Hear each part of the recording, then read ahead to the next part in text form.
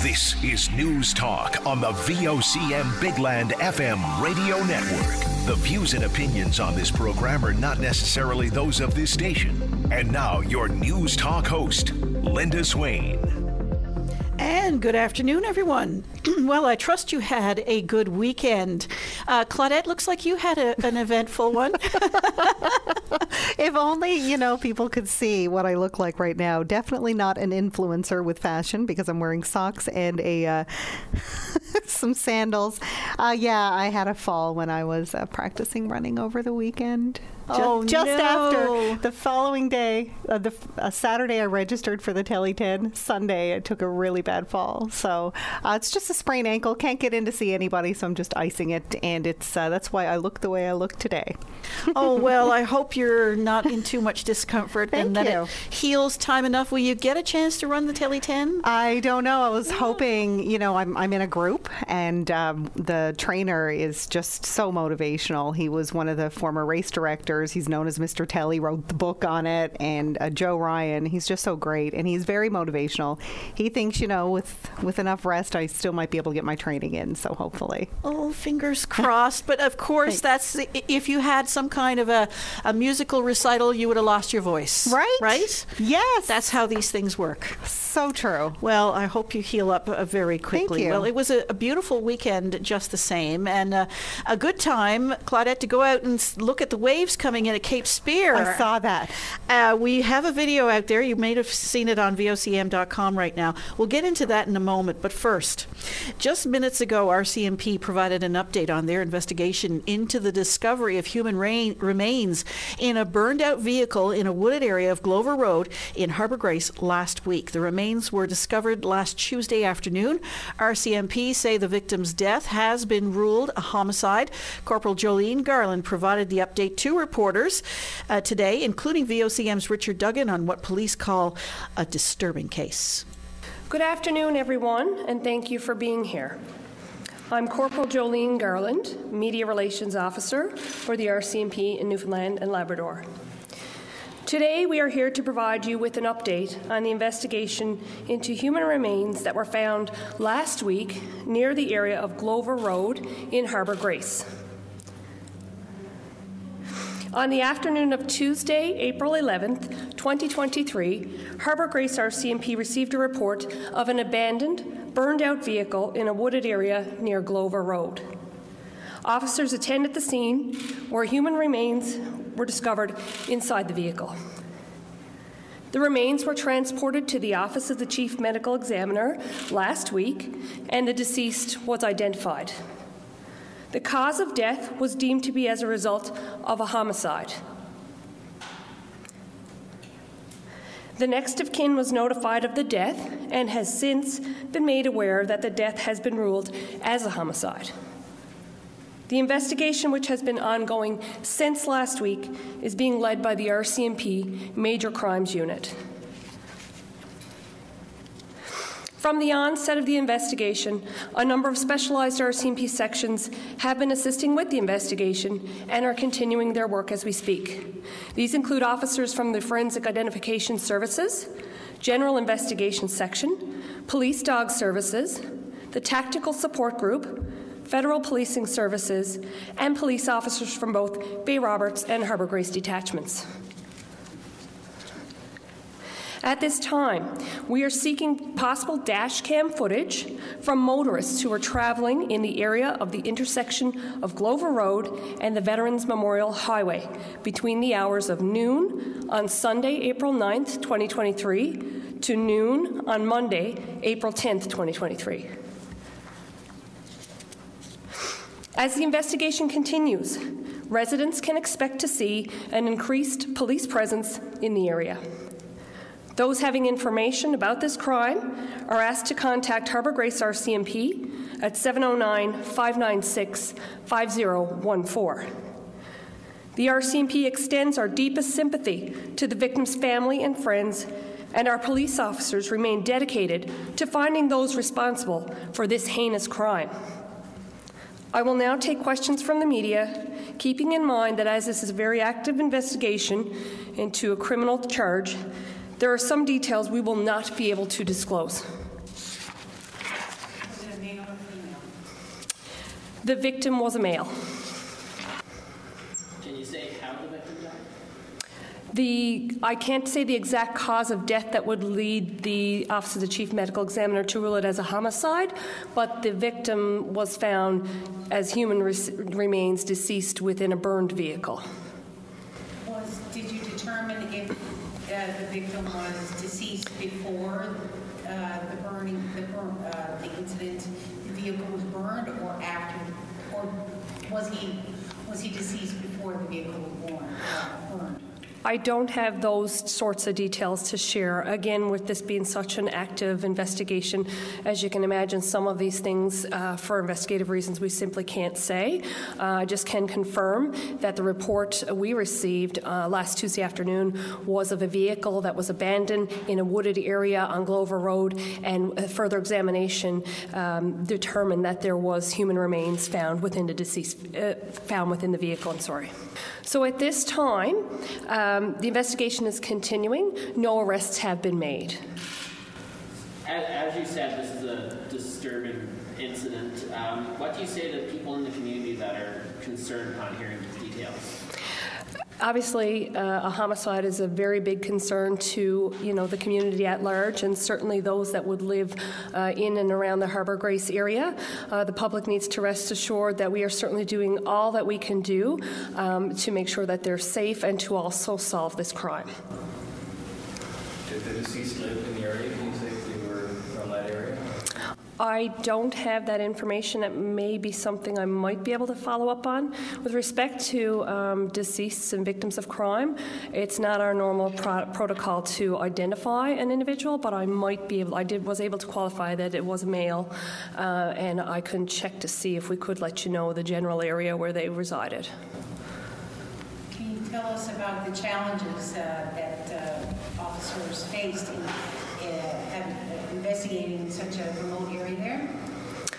Well, certainly we did have some challenges indeed. As you mentioned, a remote area, my understanding was more like that of a woods road type of area where because of the current season, what we're into, the fall season, the area was quite muddy, not a well-maintained road, snow-covered sections and mud, which made travel to and from the scene difficult at times for sure. Do you know how long the deceased was there before being discovered? We don't have an exact, a time or even a day to say for sure it happened since, but we do believe up to the 2 days preceding, when it was discovered. We're looking for information, specifically that dash cam footage that I mentioned, from Sunday onward. So there you have it. Corporal Jolene Garland providing that update just a few moments ago, within the last hour or so, at RCMP headquarters, in St. John's, about that homicide. They're calling it a homicide now in Harbour Grace, discovered last Tuesday afternoon, but they're looking for dash cam footage in the area of Glover Road and the Veterans Memorial Highway. Glover Road intersects the Veterans Memorial. It goes underneath it, as a matter of fact, there by the Cleary Arena, and goes on into the woods. He was found in a wooded area.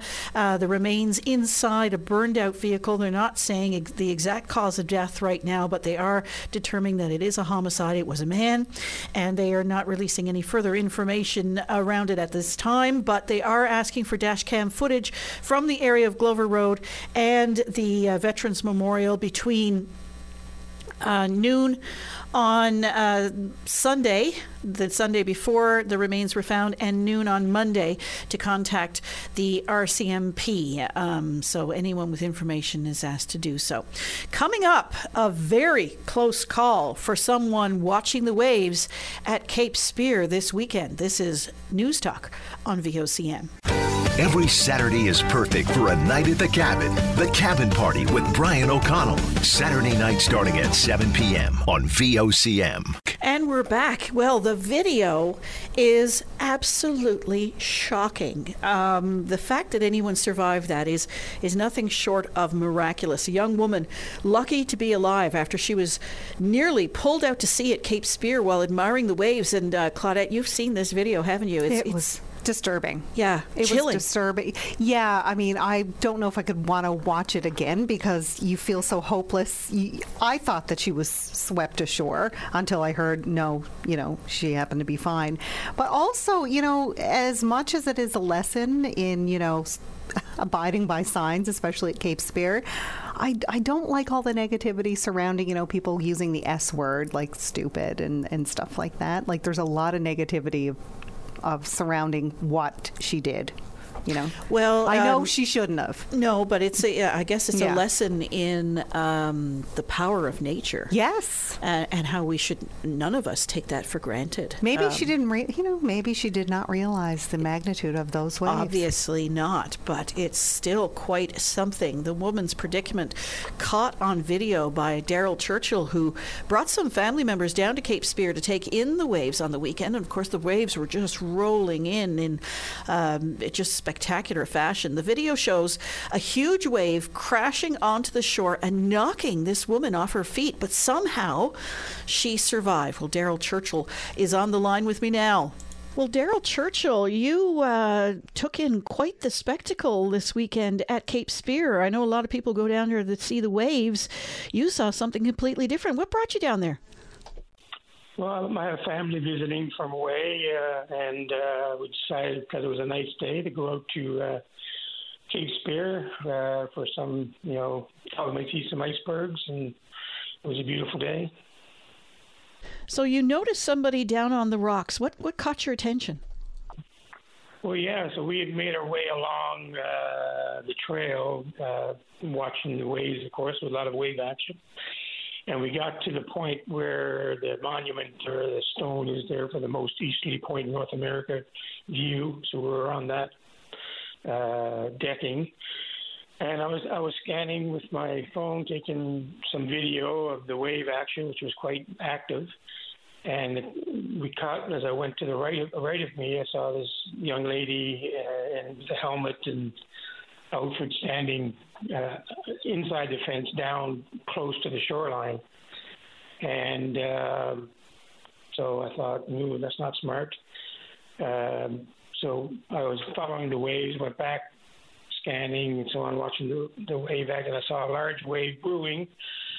And so I followed that along and then swept along to where the young lady was, and it came right over top of her, swept her off her feet, and then it was quite shocking. And then we go, she's gone. And then we saw her white helmet as she crawled back up the rocks and made it out onto the shoreline. Miraculous. Yes, I would say so. You must have thought you just watched someone perish. It certainly crossed my mind. It all happened very fast, and it was kind of shock and worry and all those emotions, jammed into a few seconds. So she emerged all right? Yes. So she made her way up, and so we were standing. We saw her walking down. She had her bike with her. I think she was a mountain biker or whatever. And she was walking towards us, and we met her at the path intersection and asked her how she was doing. And she had a cut knee, and her pants were torn. Of course, she was pretty wet, and pretty much in shock. But she said she was okay. And was she from around here? Did you get to ask her any of those types of questions? We didn't really get into where she was from. I believe she was from away.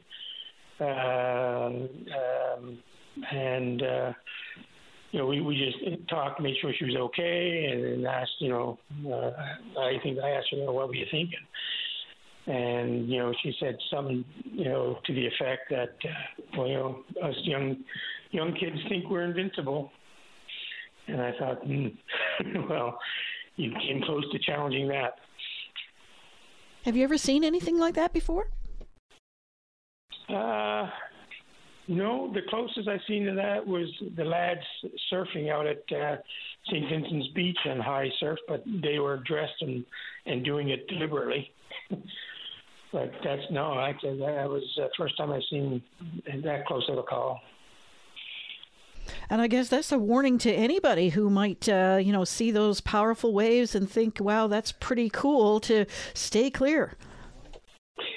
Absolutely, and it is well posted, and there are fences up and things like that. But some of these people want to get closer to the action. They do so at their own risk. It's a rogue wave, and in a blink, can be all over. Absolutely. Well, Daryl Churchill, I really appreciate you taking the time with us, and we're glad to hear that she's okay. Yes, well, that's the main thing. Thank you so much. All right, thank you. Yes, miraculous indeed, and we're so happy to hear that she is, in fact, okay. Well, crab harvesters from across the province rallied at Confederation Building in St. John's today. Harvesters want fairness in the fish price-setting panel process after $2.20 a pound was set for crab this year, something that the Minister, Derek Bragg, called a crappy price. Well, here's FFAW President Greg Priddy from earlier today. Put your hands in the air like you just don't care. And I know I'm getting to that point too, where I just don't care. I'm just like the provincial government now, right? I don't care. No, that's not true. Thanks for coming out. We got people from Green Bay, White Bay, Fogo, Trinity Bay, Bonavista Vista Bay. I see Andy Kareen out there too. Look at him. St. Mary's Bay, off St. John's. Absolutely incredible. Conception Bay. And as Northern Peninsula, and as Doretta said, and by the way, I had Derek Bragg speak after Doretta, so I wouldn't have to get up and speak right after her. So thanks for that. Okay.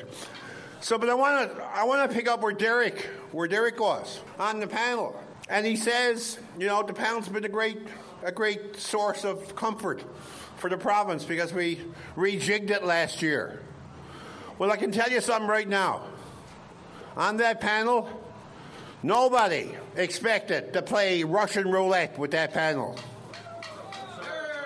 Nobody expected to play Texas Hold'em, where it was all in on that panel. And what we wound up with on that panel decision, and this is why it's broken, what we wound up was that they shifted, they downloaded everything that was wrong in the crab industry, in the markets, onto the backs of harvesters. And that's totally unfair.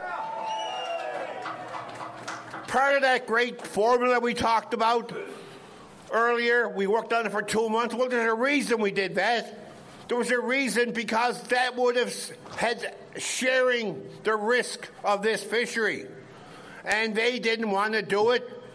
Ultimately, they didn't want to share the risk.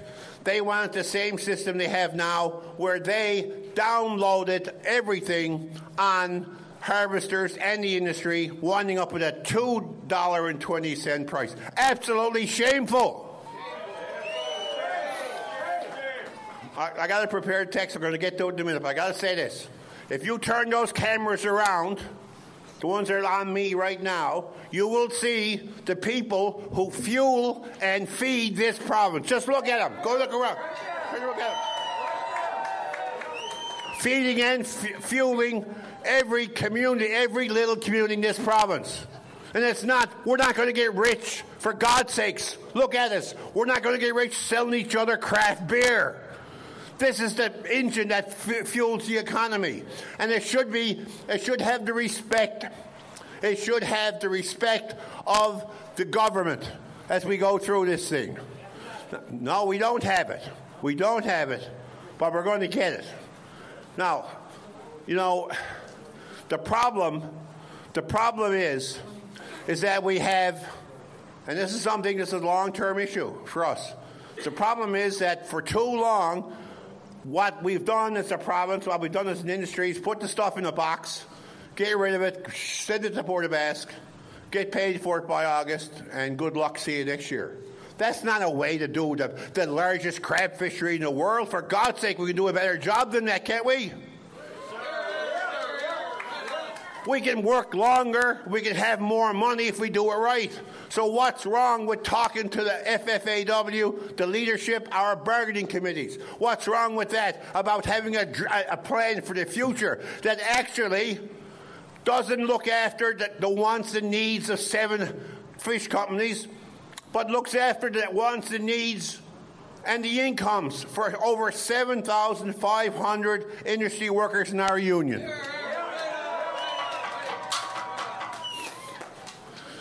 It's extremely frustrating. You know, besides companies and some government members who would like to split this union, there are also people who actively campaigned yesterday to drive a wedge and not have people come to this demonstration. Well, what's this demonstration about? It's about the future of the fishing industry. Because if we don't stand up, as Jim said, if we don't stand up for ourselves and push back, they will have us, they will take us, and they're not going to do that.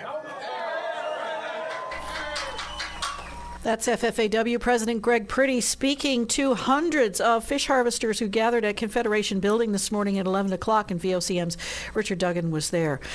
Coming up, members of the Public Service Alliance of Canada poised to strike. This is News Talk on VOCM.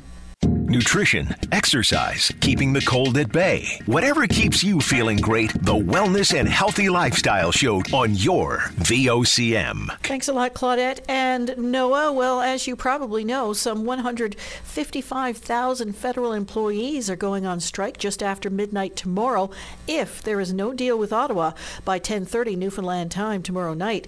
While they made some progress over the past week, the two sides still far apart on key issues such as wages.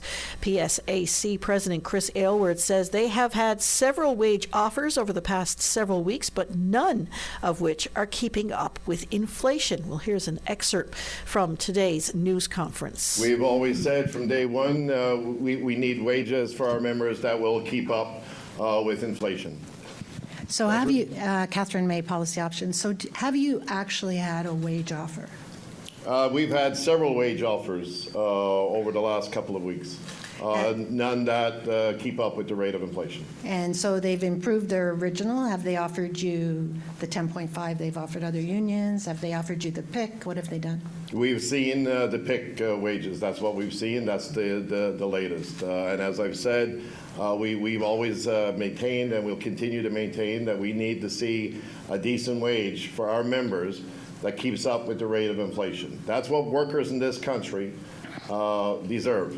Workers in this country are fed up, they're frustrated. Our members are no different. So you haven't seen an offer of the 10.5 offered to other unions? No. Would you be happy with that? It's not up to me. It's up to our individual bargaining teams. Our bargaining teams are duly elected by their respective members. And can I ask, what's your sticking point at the other tables? Besides, like, what are big ones that could get in the way if you got exactly what you wanted pay-wise? Like, what are those big sticking points? So, some of the issues are around when we look at, especially our operational services table. Some of our tradespeople, our firefighters, our HPs, when we look at what they're making and what the private sector is making, it's not comparable. The workers in those classifications in the federal public service make considerably less than what private sector employees make doing the same jobs. Cormac McSweeney with City News. How has the mood been at the table in negotiations with the federal government this time around? It's becoming very frustrating. That's why we're basically putting a clock on this round of bargaining now and setting a deadline of 9 o'clock tomorrow night, because from what we've seen, there's no need for this to drag out anymore, basically. We've been there for almost 2 years. That's why we're putting that clock on, because our members are getting extremely frustrated, and rightfully so. And on the critical issues that you're talking about, like wages, is it that the government's not budging at all, or just budging a little bit and not enough in your eyes? And then also, I know that you were asked last news conference, but can you tell for Canadians who are watching right now, how will they notice this in their everyday lives? What services will be impacted that they won't have access to if you go on strike at 12:01 Wednesday? Certainly, some services will be shut down. Some services will be delayed. There will be certainly delays in applications around, passport, immigration applications, employment insurance applications. There will certainly be a slowdown there. Our imports and exports may be affected as well. So that will obviously, impact the economy. And anything arriving, or coming in or leaving the country by air, rail, or marine may be affected as well. Kate McKenna, CBC News. Just given the size of your union and the potential leverage that you have, and the fact that a lot of other people are dealing with an inflationary crunch with their wages, what kind of precedent are you hoping to set, or is that something that's on your mind at all? Absolutely, it is on our mind, because when the federal government represses its wages for its own employees, what they're doing is repressing wages for workers right across the country. Unionized workers, non-unionized workers, private sector, public sector. And we're saying that's wrong. And we're asking the government to come to the table and set that bar for all working people in this country to make sure that no workers get left behind. Workers are fed up. We watch corporations make record profits, but yet nobody wants to pay working people. It's time for workers in this country to stand up and stand with us and say enough is enough and push back. Because as I said, when this government tries to repress the wages of its own workers, what they're doing is repressing the wages for all workers. This government has said they believe in workers. Well, if that's true, come to the table and demonstrate that so that no worker in this country is left behind. Workers didn't cause inflation. We shouldn't have to burden that responsibility. So that's the Public Service Alliance of Canada President Chris Aylward earlier today at a news conference that was held nationally, and VOCM's Brian Medor was sitting in on that virtually. Some 155,000 federal employees set to go on strike just after midnight tomorrow if no deal with Ottawa is reached by 10:30 Newfoundland time tomorrow night, and still far apart on key issues such as wages. When we come back, it's Fall Prevention Awareness Week in Newfoundland and Labrador. We'll give you some of the stats on that when we come back right after this. Your VOCM mornings with Jerry Lynn Mackey and Ben Murphy, 5:30 to 9 a.m. weekdays on your VOCM. And Claudette, that commercial break just then raised a very interesting question. 3-bun or 2-bun bread? Oh, I would say 3-bun bread. It wouldn't seem right, would it? No, it feels like that you'd be missing out or cutting corners. Yeah, and then don't even get me started on the people that just do the big roll and it's just one thing. Doesn't make sense to me. Unless it's like a baguette or something like that. But 2 or 3-bun bread, I never thought about that very much. But yeah, in my mind, it's got to be 3. Oh, of course. Yeah. Wow. Interesting question. Anyway. Well, from 2017 to 2021, close to 500 workers in the province's construction industry received medical assistance or lost time from work due to slips, trips, and falls in the workplace. 5 people lost their lives as a result of a fall over that same period. Well, April 17th to the 21st is Fall Prevention Awareness Week, and Executive Director of the Newfoundland and Labrador Construction Safety Council, Jackie Manuel, is on the line. Jackie Manuel, is Fall Prevention Week, and of course that's no more important than on the workplace or on the work site. Tell us a little bit about the hazards caused by falls and those types of injuries in the work site. Well, thanks, Linda. This is Fall Prevention Awareness Week, and one of the things we hope to do is to raise awareness about those falls. And what's actually interesting is when we think about the construction industry and falls, it's actually one of the leading causes of injury in our industry. And most people think, well, of course, people unfortunately would fall off ladders and fall off roofs, but in actual fact, the main almost 50% of injuries from falls in the construction industry are slips, trips, and falls. So when we think about housekeeping and site maintenance, we actually have more people who are injured as a result of just a fall on the same level than a fall from a height. I mean, we hear more about the falls from height because obviously the outcomes tend to be much more serious in terms of the injuries. But that's just one of the things that we're hoping to highlight this week, and keep falls front of mind because they are certainly a significant hazard in our industry and in many industries. What are the stats when it comes to trips and falls in the workplace and the injuries that occur from that? Are they getting better? Are they getting worse? Is there greater awareness? I think that one stayed pretty stable. I think falls from height, we've seen tremendous improvement over the last decade in terms of the number of workers who've been injured. But I think slips, trips, and falls are staying pretty common.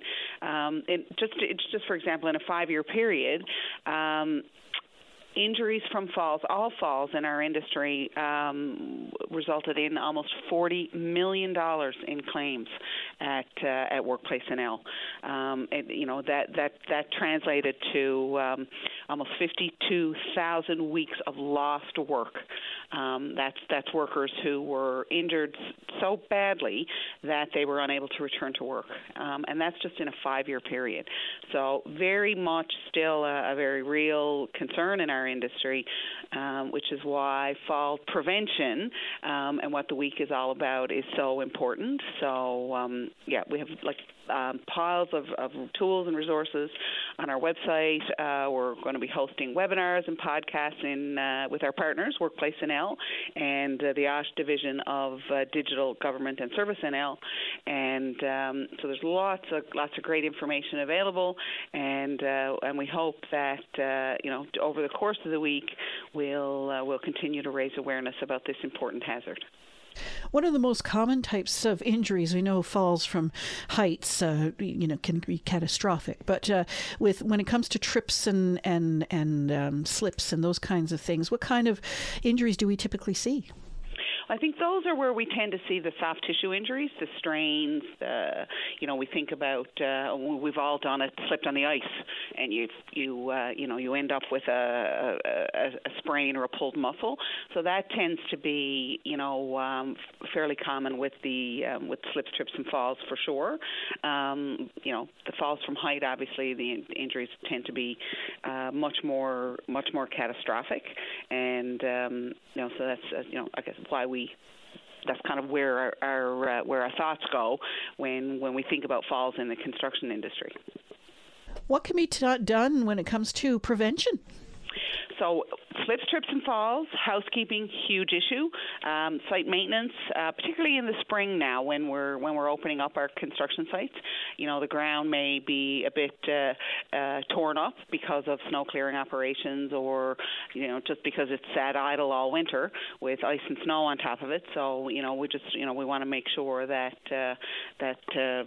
we do a good job in terms of those kinds of things. When we think about other falls, obviously workers need to be trained.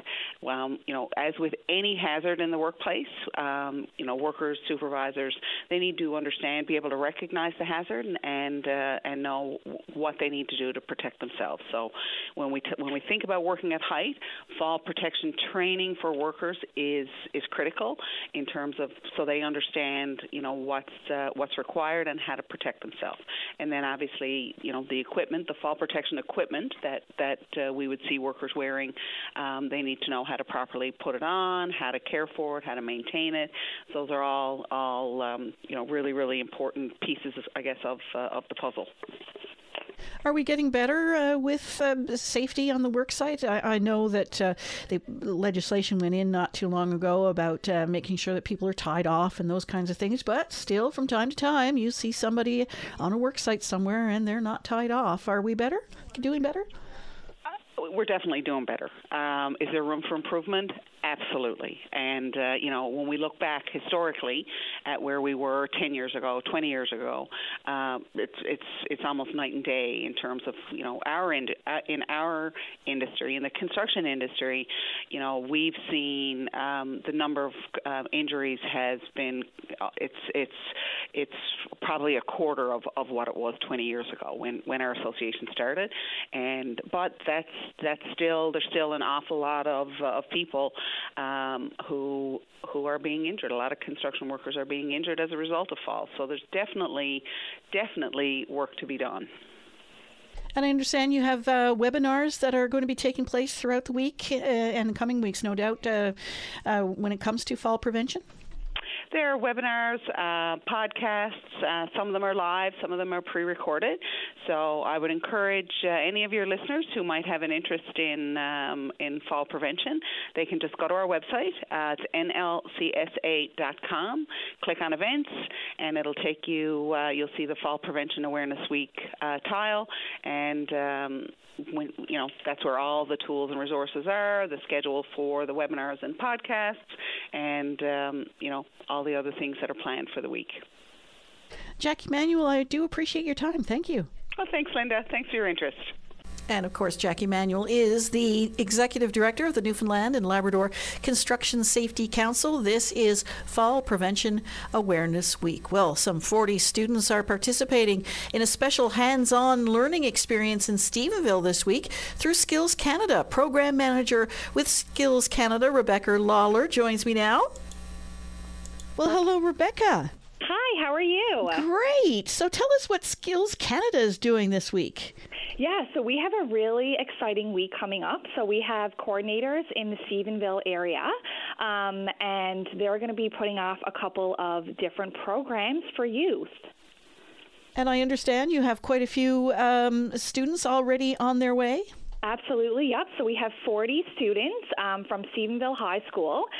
They're going to be going to Stephenville's College of the North Atlantic Center for Heavy Equipment and Transportation Technology to do a full-day event, and they're going to do some try-a-trade and hands-on demonstrations and get really familiar with the types of programs that they offer in their trade areas. So you say this is hands-on. What are we talking about? Yeah, so students are actually going to have the opportunity to work with experts and the instructors at the college to learn about the different operational and mechanical trades that they have. So heavy-duty equipment, heavy equipment operator, mobile crane. So they're actually going to get hands-on demonstrations. They're going to be able to get in there. They're going to go outside. They're going to be able to learn about these different areas hands-on with the experts side by side. So instead of sitting down and listening to someone talk about it, they're actually going to be able to get out there and learn firsthand, which is what we're all about. So it's very exciting. Do you find that makes a difference, that tactile, that doing kind of way of learning? Absolutely. It's very important, and it keeps students' attention. It gets them to think about, a lot of these students are going to be grade 11 and 12, so some of them might know what they want to do when they, get into post-secondary, and some of them might not.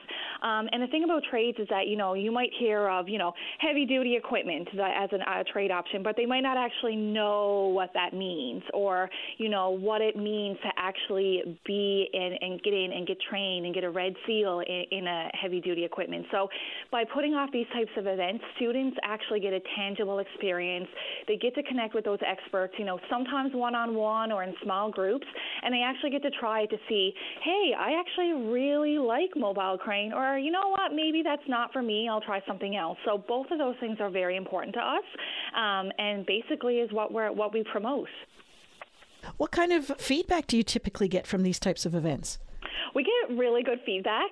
The great thing about the Skill Futures events is that they're all about career exploration, and we put them off in all types of areas. So it could be anything from trades, health sciences, it could be the arts, anything that is, hands-on work. We put off these types of programs throughout the province all throughout the year, and the feedback is great. A lot of the times you might have a student that doesn't really, might not be sure, or they might not, not do as well, but, they might learn a different way than others. And, that hands-on experience is a different way of learning. So that's why, it's a great way to get students outside the classroom, to get them learning about something else, and to also, maybe spark an interest that may have not been there before. And I guess getting this feedback is a learning experience for you. Oh my gosh, absolutely, yes. It's so great because, you might see a student that a lot of the times, just a quote, a couple things that we get is, thank you so much for coming today. I'm not interested in these areas, but now I know that, and, that's not the career for me. Or you might get the opposite and say, you know what, I never even knew what heavy equipment operating was, or I never knew what baking is, or I never knew what a PCA is, but now that I went to your event, it's something that I want to explore more. So, all of those things are very important, and it's just it's a great feeling to be the reason sometimes why a student might be able to spark an interest in a certain area. So that's College of the North Atlantic in Stephenville this Wednesday. But what else have you got planned? Anything else over the course of the coming months? Yeah, so actually this week, so tomorrow, we're actually going to be at Elwood High in Deer Lake. We're going to be putting off some tri-trade kits. So we do offer kits that we actually can bring into the classroom that gets students working in the classroom on different areas. So we're going to be putting off some of them tomorrow. We're going to be doing a presentation with an instructor from the College of the North Atlantic, which is really exciting. We have lots of really exciting things coming up. We actually offer different programming all around entrepreneurship and skill trades, and how there's a connection there. So we're going to be putting off a program for post-secondary students at the Stephenville campus this week as well. And we partner with the NL Association of CBDCs on that. We have lots of really exciting things coming up. We're going to hopefully be doing some, traveling to the Corner Brook area and to Labrador in the fall. So we encourage anyone, especially educators, if you're interested in having us visit your area, definitely reach out to us, because we're always looking for, new opportunities and new areas to feature and to get students exposed to. And, when you're talking about skills, you were talking about, in this particular case, it's heavy equipment. But what kind of range of skills do you typically look at? Yeah, so we look, there's over, 500 different skill trade and technology careers. So we look from everything from your traditional trades to technology. We've done events in the past, in, like I said before, in arts. So really it can be anything that's a skilled career that you would consider a skilled career. One other exciting thing is that we have our nationals coming up in May. So we'll actually have a team traveling with us to Winnipeg to compete in, various skill trade and technology areas, and even some employability skills. So, we really do everything from those employability skills, working on the skills for success, to those hands-on areas. So really you're looking at pretty much whatever you can think of. Exciting stuff. Rebecca Lawler, thanks so much for taking the time with us. Thank you so much for having me. I really appreciate it. And Rebecca Lawler is the program manager with Skills Canada. Some 40 students participating in a special hands-on learning experience in Stephenville this week through the Skills Canada program. Well, that's it for us for today. I want to thank everybody for joining us here today. We'll continue to have all the latest news for you now in the major 5 o'clock news package coming up with Noah Shepherd. We'll be back tomorrow. Do join us then, and thanks for listening.